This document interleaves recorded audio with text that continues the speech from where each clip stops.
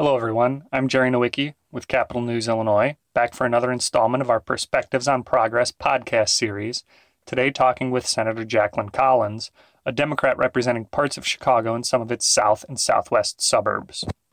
She was a journalism major at Northwestern and worked at CBS for 20 years. She's served the state Senate's 16th district since 2003. Our discussions touched on a number of topics, including what legislation she will work on to promote racial equity, what she would like to see from the governor, and how she believes the news media should treat matters of racial equity.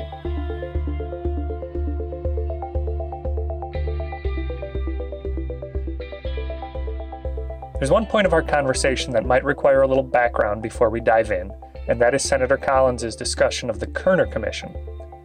That commission was formed in 1968 by President Lyndon Johnson to investigate the causes of the 1967 race riots in the U.S. and to give recommendations going forward.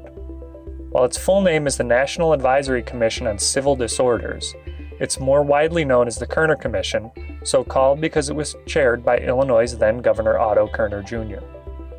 Collins said the findings of the commission illustrate the point that Black people have for years been fighting against structural inequities and racism, and that recent protests are a manifestation of that history. She quotes from the report in our discussion, and she also suggested that I read it. So when I was looking through, one of the quotes really stood out to me, and that is, "What white Americans have never fully understood, but what the Negro can never forget, is that white society is deeply implicated in the ghetto. White institutions created it, white institutions maintain it, and white society condones it." End quote. The commission also made recommendations in the report, and those include opening up opportunities to those who are restricted by racial segregation and discrimination, and eliminating all barriers to their choice of jobs, education, and housing. Removing the frustration of powerlessness among the disadvantaged by providing the means for them to deal with the problems that affect their own lives, and by increasing the capacity of our public and private institutions to respond to these problems.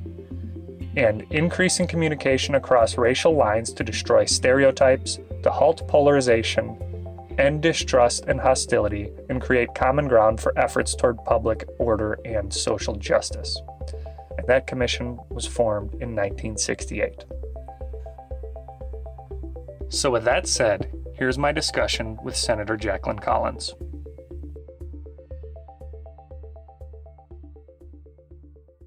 Okay, so the first question we've been asking is, what goes through your head when you see a video like that of George Floyd being killed? First of all, it's emotionally exhausting. Because when I saw the video, and I could only watch it once, I didn't want to see it played over and over again. I only had to see it once for it to be ingrained in my brain.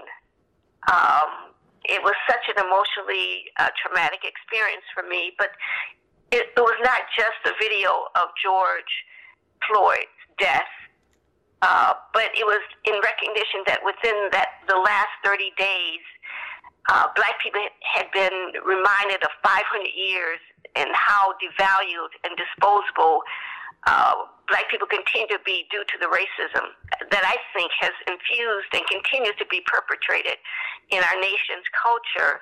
Because within those 30 days, I was reminded of the violence that continuously threatens us. We had Ahmaud Arbery shot while jogging, Breonna Taylor shot while sleeping. We also had Mr. Cooper being accosted in Central Park. So it brought all those. It was just the piling on, and then in addition to that, we had the inequities revealed in the COVID-19 pandemic. What do you think leadership needs to do at this point, and what do you think are the next steps you could take as a legislature?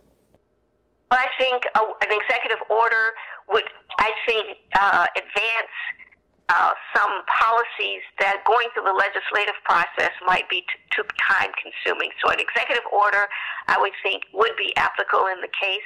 But also, I think we need a declaration, a disaster proclamation, taking in consideration the ongoing governmental policies that have negatively impacted the Black community and other marginalized populations in the state. This didn't just everything that we're seeing come to fruition is very much like what the Kerner report or the Kerner Commission explained back in 1968. Nothing has changed, and it's been 50 years or more since the report. But even then, they said that it was the white racism, not the Black anger so much, that had turned the key that unlocked urban American turmoil. And I agree with them. They also said that it was a recent New York Times article, and they said that in the Kerner report, it said the situation that we're encountering today, white institutions created it, white institutions maintain it, and white institutions and white society condone it. And I believe that's true today because we've never, as a country, we've never dealt with the reality of the aftermath or the effect of slavery. The roots of slavery continually spreads its tentacles through American society. We see it with the lack of health care access for blacks, the inadequate funding of education, the mass incarceration, the over-reliance or the lack of capital investment in African American communities. WBEZ just did a study, and that's what I'm very much interested as far as policy moving forward because I chair the Senate Financial Institutions Committee. And out of their report, they made some very damaging statistics, provided some quantitative information on how Black communities have been hugely disinvested, and they indicated for every dollar banks loaned in Chicago's white neighborhoods, they only loaned 12 cents in the city's Black neighborhoods.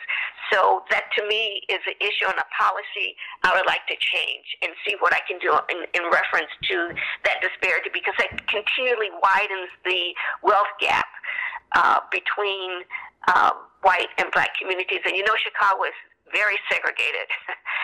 And so we definitely in Black communities, they're like isolated islands where you see mass deterioration, disinvestment, and lack of capital for our Black businesses as well as for home ownership.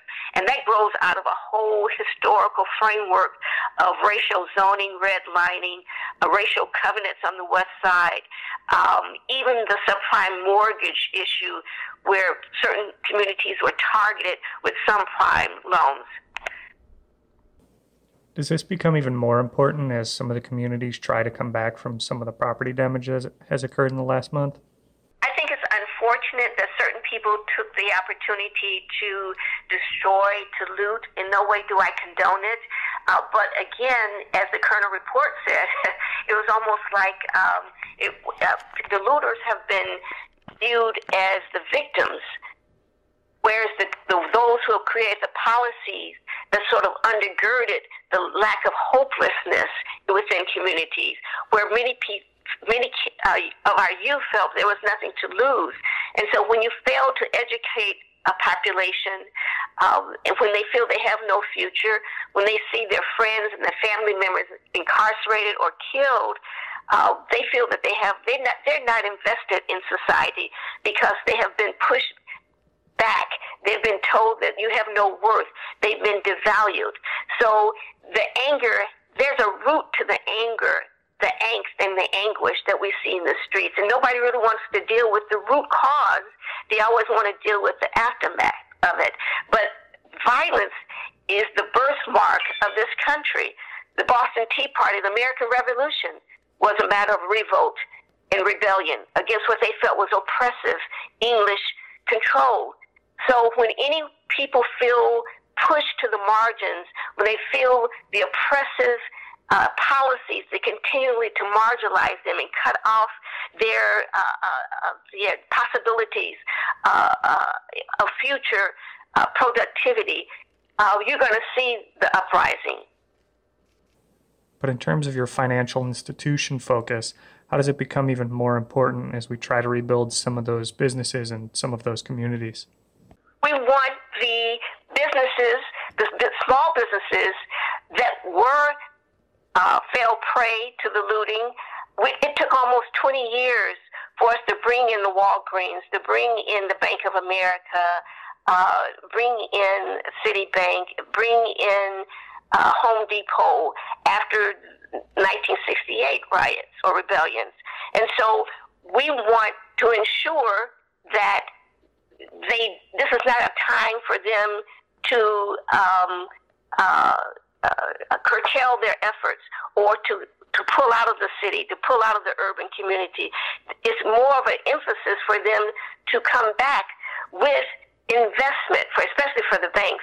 When the small businesses, it's very difficult for Black businesses to get the capital to maintain their businesses. And so this is an opportunity for the lending institutions to allow the capital to flood into the community for the rebuilding, for the reinvestment, which has been lacking before. So even now, it's even more a desperate situation. And so their assistance and their capital investment is more needed now more than ever. Is there a specific way to make these changes or a form that a bill will take if you are going to push for something like that? Well, the banks always fall back on the CRA, and they always want to say that they sponsor various events. But it's not the money being poured into those events where they get their name plastered over a banner. They go to the National Urban League, they go to the Rainbow Push events, and they buy tables. We want to see the investment on the ground level in the community. And whatever that means, it means that they cannot negate their role in creating the conditions of certain communities where there has not been investment. So when you have high foreclosure rates, deteriorating property, because there's no money to invest in the repair and maintenance of property when you can't get a loan. So we want banks to come in to be committed to working with the people that are already on the ground, the various organizations that are on the ground, working every day, seeing the problems, and what we need is capital. So one of the statements in the WBEZ article, and I'm going to try to pull it when I'm talking to you, was amazing, and I think it's a very striking. So it says, lenders invested more money in majority white Lincoln Park than they did in all of Chicago's majority Black neighborhoods combined. Now that's a startling statistics. Wow. Is there a way you can compel that through legislation? I'm researching it now. I was involved in the major push to keep people in their homes during the subprime mortgage crisis. I put in legislation to prevent foreclosure without mediation and modification. And so it's going to take me looking maybe across the other states to see if there's any best practices or where the lenders have been more engaged and where other organizations have already laid out the template or provided the template. It might be very difficult. I must say that credit unions have been more willing to work within the communities as well as community banks. But it's the larger banks that tend to drive the agenda for banks. That's like J.P. Morgan and Chase, Bank of America. They tend to overwhelm the smaller banks in the agenda going forward. That's through the Illinois Bankers Association, so they're all members of that. So it's going to be an uphill battle, but it's a challenge that I'm willing to take on. So, working with your colleagues, do you need to see more from white Democrats or even your Republican colleagues on this issue? I believe that as you know, the black community, or the black women especially, have been the undergirding of the Democratic Party. And I would hope that we need the Democratic Party leadership to take a stand or have a statement. I haven't seen from the Democratic Party per se. Overall, I have not seen a statement. I've seen the individual remarks by some of my legislators, the congressmen, the Black Caucus. But this is an issue that everyone, especially the Democratic Party leadership, need to speak out on. For many in the African American community, we feel that the Democratic Party takes us for granted. There's no vote that comes out of the Illinois General Assembly that the Black Caucus has not supported our other colleagues, whether it's the LGBT community or it's the Hispanic community. We've been there for the immigrant community. We would like to see reciprocity. We would like to see they engage us on the issues that are important to us, and not for us just to be there for their issues. And then I was going to ask, what can we do better in terms of changing the national conversation maybe, and what do you need to see from us as members of the media? I think the continual focus on the looting, we lose the message. That is not the message. That is not the principal reason that our youth are out in the street and other millennials are out in the street. First of all, I'm very encouraged by what I see with the youth leading the challenge for change, questioning the status quo. That's how society moves forward throughout history. It's been the youth that have been in the streets during the Vietnam War, during the Civil Rights Movement. So I'm so proud to see our youth engaged in the process, how they've been able to raise their voices in the public square. That is a defense for democracy. That's how we survive as a democracy, and that's how we fulfill the promise of America. So what I think the media needs to do, because I'm a product of the media, or not a product, but I worked in the media, I was very concerned about the over-sensationalizing the need, where we used to say, if it bleeds, it leads. So there's a tendency to run to the fire instead of dealing with the issue itself because of the heavy influence of advertising and marketing and ratings. So I think the best work is done when the media outlets or the organizations allow the reporters to do deeper digging, to do the more investigative work, to really educate the public and not just to tantalize them with sensationalism, with the play on the emotions, let's say, or they need to be more substantive. The stories need to be more substantive, but I know you can't do anything in the time limit they give you. But I think the media needs to don't make the story about the looting. Make the story about the cause and how we move to solutions, and how we really have a true critical conversation about race. We need to move out of our comfort zone. We need to push people to move out of their comfort zones and deal with the race issue. And until we do that, we're going to see it's going to be a cyclical occurrence of these rebellions. So as we have this conversation, are there questions that I'm not asking or areas that I'm not touching on that you think are needed for us to talk about to drive the conversation forward? I think what I think is so commendable is that you're asking the questions. You're actually coming to the people and asking for a direct response instead of interpreting what we're saying. A lot of times our voices are not heard in the media. One of my complaints basically in media and covering the Black Caucus members is we very seldom get coverage for the work that we've done in Springfield. All the progressive legislation that's come out of Springfield, for the most part, has been at the behest of Black Caucus members, whether it's the raising of the minimum wage, the requirement for police cameras,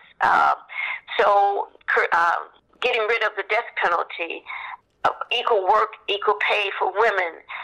So I think usually we get overshadowed by the person who's signing the legislation instead of the people who actually debated, argued, and worked through the legislation, through the General Assembly. And that's part because most people don't understand, it's an enigma of how the sausage is made in Springfield, and so there's a tendency to either just talk to leadership instead of the sponsors of the legislation.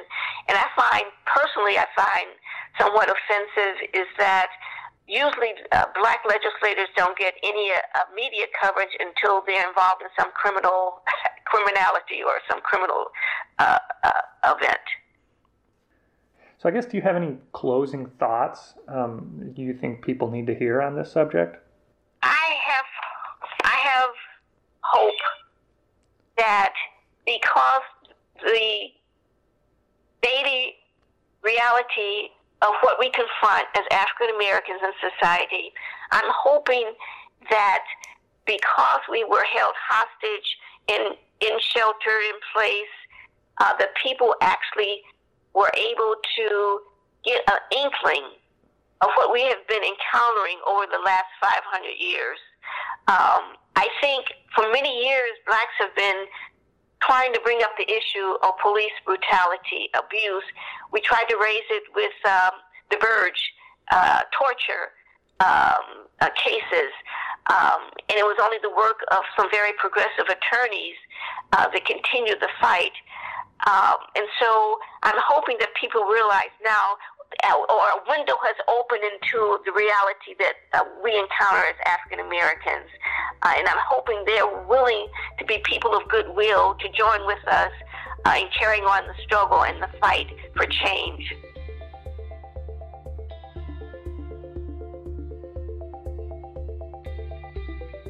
This has been our 10th installment of the Perspectives on Progress series, a special edition of our Capital Cast podcast. Our theme music was composed by Kevin MacLeod. Thanks to Senator Jacqueline Collins for taking the time to speak with me. I'm Jerry Nowicki with Capital News Illinois, a State House reporting project of the Illinois Press Foundation. Thank you for listening, and check out capitalnewsillinois.com for more on this series and our other coverage of State House matters.